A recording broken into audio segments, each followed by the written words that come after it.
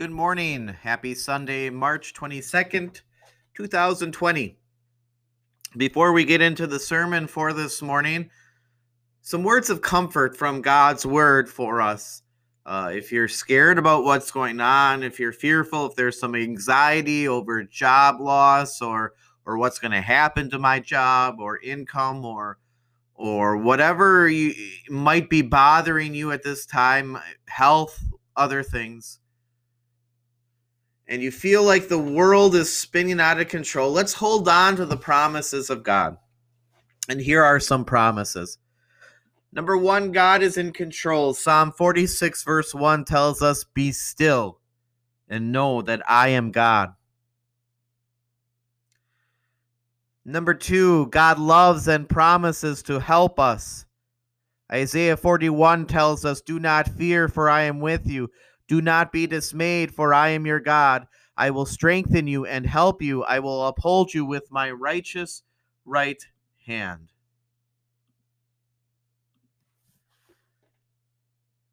God promises to use all things, yes, even this, for our good. Romans 8 verse 28 says, "And we know that in all things God works for the good of those who love him, who have been called according to his purpose." And then these last 2 points are really what our service is going to focus on. The fact that we can serve others with the examples that Jesus has given to us. God wants us to use us to reflect his love to others. Matthew 5 tells us, "You are the light of the world. Let your light shine before others, that they may see your good deeds and praise their Father in heaven." And in times of adversity, Christians can demonstrate a calm confidence that others don't have. 1 Peter tells us, "Always be prepared to give an answer to everyone who asks you to give the reason for the hope that you have." This morning, our service at Trinity focuses us on that Jesus calls us as Christians from sinful selfishness to selfless service. Our sermon this morning is based off the words of Paul's letter to the Romans, reading the first 10 verses of chapter 8. "So then, there is now no condemnation for those who are in Christ Jesus. For in Christ Jesus, the law of the Spirit of life set me free from the law of sin and death. Indeed, what the law was unable to do because it was weakened by the flesh, God did when he sent his own Son in the likeness of sinful flesh to deal with sin. God condemned sin in his flesh, so that the righteous decree of the law would be fully satisfied in us who are not talking according to the flesh, but according to the Spirit. To be sure, those who are in harmony with the sinful flesh think about things the way the sinful flesh does, and those in harmony with the Spirit think about things the way the Spirit does. Now, the way the sinful flesh thinks results in death, but the way the Spirit thinks results in life and peace. For the mindset of the sinful flesh is hostile to God, since it does not submit to God's law, and in fact it cannot. Those who are in the sinful flesh cannot please God. But you are not in the sinful flesh, but in the Spirit, if indeed God's Spirit lives in you. And if someone does not have the Spirit of Christ, that person does not belong to Christ.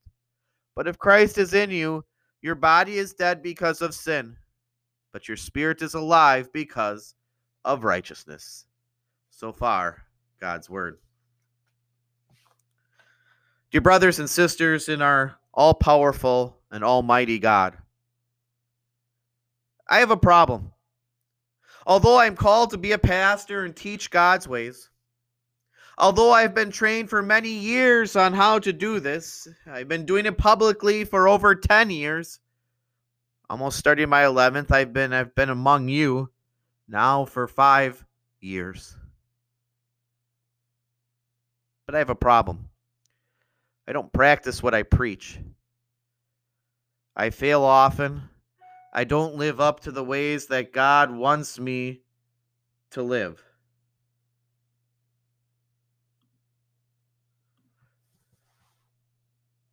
It's difficult. The only consolation in all of this is that you are right in the same boat with me. You are just like me. As far as communicating the message clearly, the Apostle Paul Perhaps does that better than any pastor. He was even inspired to write many books in the Bible, including the letter to the Romans, where our sermon lesson comes from. But the chapter right before this, chapter 7, talks about the problem that Paul has. And Paul says this: the good that I want to do, I do not do. The evil that I do not do, this I keep on doing. The problem is so serious that Paul throws up his hands and basically says, who will rescue me from this body of death? And then he talks about Jesus being our rescuer. Don't give me any more rules, because I won't be able to keep them well enough anyway. Give me a rescuer. That's exactly what I want, and it's exactly what I need. And it's exactly what Paul tells us Jesus is in Romans chapter 8, that Jesus is our rescuer. And when we know this, we realize that yes, we have a problem, but that Christ has taken away that guilt, has taken away that fear because of his blood, because we are in Christ. And Christ changes you, and he changes me. And he changes the way we look at ourselves because of Jesus. Paul says this: so then there is now no condemnation for those who are in Christ Jesus. For in Christ Jesus, the law of the Spirit of life set me free from the law of sin and death. Indeed, what the law was unable to do, because it was weakened by the flesh, God did when he sent his own Son in the likeness of sinful flesh to deal with sin. God condemned sin in the flesh. What he is saying is that God in Christ took this problem that is sin and put it on himself, made himself basically a sinner, even though he isn't, by taking all of our sin and carrying it with him. And he lived a perfect life that you or I couldn't live. And he died to take away your sin and my sin. And he suffered that punishment so that we wouldn't have to. And he makes himself guilty. He condemns himself. He took it all away. And the law of God could never do that, because the law puts fear in us. You see, the law of God tells us what to do and what not to do. And it also tells us that if we fail just once, we're guilty of breaking all of it. It also tells us that if we break it just once, that we are condemned, that we have eternal punishment, eternal death. And that's where it ends.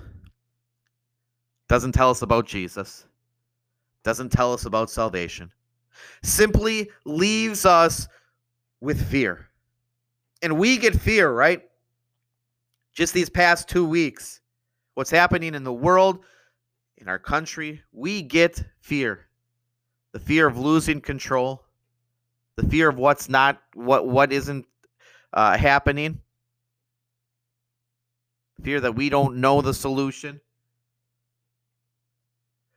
Think about how that applies to our lives. The law tells us we should and shouldn't be doing this, and yet we do the exact opposite. We deserve punishment.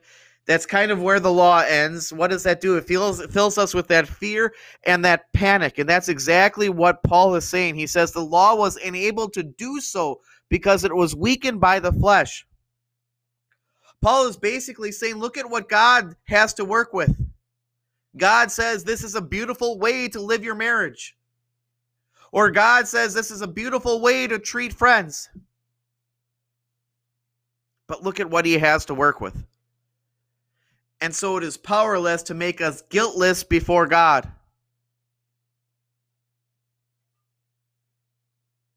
The more law, the more guilt. The harder you try, the more you realize that sin is in your heart and in your mind, on top of your actions. The law is powerless to save anyone. So God put Jesus on our team. Imagine Jesus, who is all powerful. He does everything for us. That is what he means when he says that God is in Christ doing this and that he condemns us. Basically, Jesus joins us and says, to save you guys, you know what I need to do? I need to help you. And I need to do it all myself. I don't actually need you. I'm going to do it all and take care of it all by myself. That's how I'm going to save you. And he doesn't do that out of pride, but in complete humility when he lived a perfect life. You see, his passive obedience when people sinned against him is just as powerful as his active obedience when he did the right things at just the right time. He never sinned against those who treated him terribly, and we get that, right? During our midweek Lenten services, we have been hearing how he has been hurt and abused. They whipped him. They scourged him. They punched him. They spit on him. And yet he did not sin. No words, no thoughts of sin ever came from him. Instead, he really says this: no condemnation for all, including those that would put him to death, for those who would trust in him as their Savior. You see, now that fear that was there has been driven out because the fear of the law has been replaced by the love and the grace of the gospel. God tells us that he wants to remember our sins no more. He tells us that the guilt and the fear and our sin have been washed away in the flood of his blood. You are forgiven. It is washed away.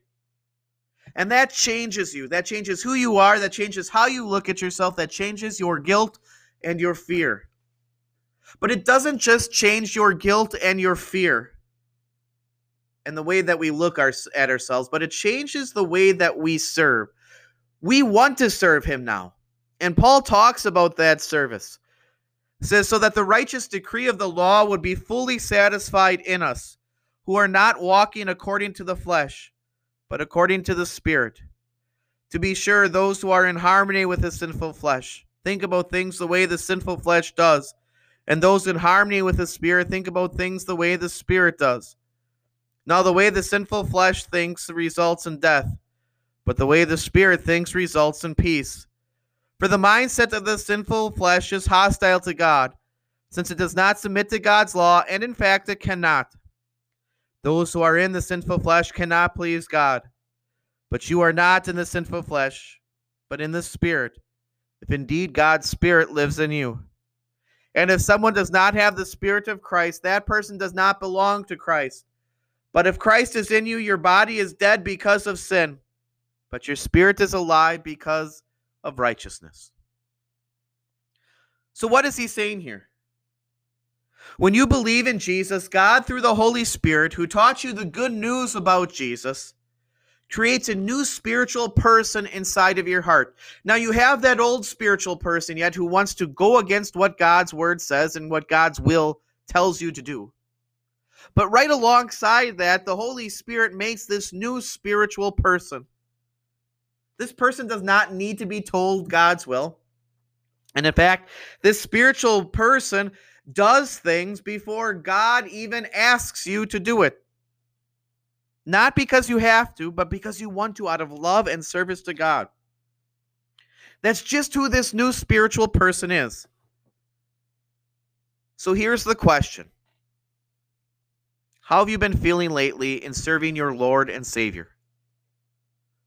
Do you find enthusiasm in doing that? Do you find joy in helping and serving others? Do you find joy when God comes to you or even to me and tells us that we need to change the way that we're doing things because it goes against his will?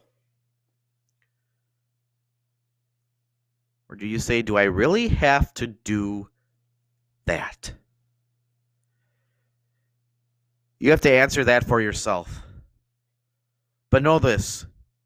The way to create enthusiasm would not be for me to create a bunch more rules for you, because that would simply place you back under the law. What would help you is if somehow you could see Jesus for yourself even better. And then that gospel will help you fall in love with God and will make that new person even stronger. And you will experience that enthusiasm of serving. Dear brothers and sisters in Christ, we have ample opportunity to serve these days. Think of what's going on in our world and in our country right now. I have someone that I know that lives in Wisconsin that went to a gas station that acts more like almost a small grocery store, convenience store. And he went in simply to pick up a bunch of bananas for his family. The store clerk asked him, "How are you doing today?" And this person responded, "I'm doing great. I'm alive, and I have Jesus as my Savior." Wisconsin is under many of the same restrictions that we are. But yet this person was showing the love of Christ instead of the fear and the panic of the world. Because the love of God drives out that fear. We have plenty of ways to serve. Think of those that you haven't seen in a while. Those who are perhaps a little bit more susceptible to this disease. Those that are struggling perhaps with jobs or other things during this time. And reach out to them. Talk to them. Show them the love of Jesus. Perhaps go grocery shopping for those that are scared to go grocery shopping right now because of their health. Cook meals for those that perhaps struggle to do that. Get creative in how you can serve God. And go out and show that love of God. And serve Him and serve others. Your brothers and sisters in Christ, set aside some time to pray, to grow in your own faith in God. Dig into His Word. Look at those promises that were mentioned earlier. God is in control. Be still and know that I am God. God is with us. Do not fear, for I am with you. Do not be dismayed, for I am your God. I will strengthen you and help you. I will uphold you with my righteous right hand. Look at the fact that God promises to use all things for our good. And we know that in all things God works for the good of those who love Him, who have been called according to His purpose. You see, God changes us because He sets us free from the burden of the law, and He makes us alive in Him and in the good news in Him. And that's the way He wants us to live. Take that fear, take that anxiety, take that doubt to the cross, and let Jesus shatter it. And go out and serve others with His love. Amen. And now may the peace of our God, which transcends all human understanding, guard and keep our hearts and minds through faith in Christ Jesus. Amen. God's blessings to you all, and see you in the future.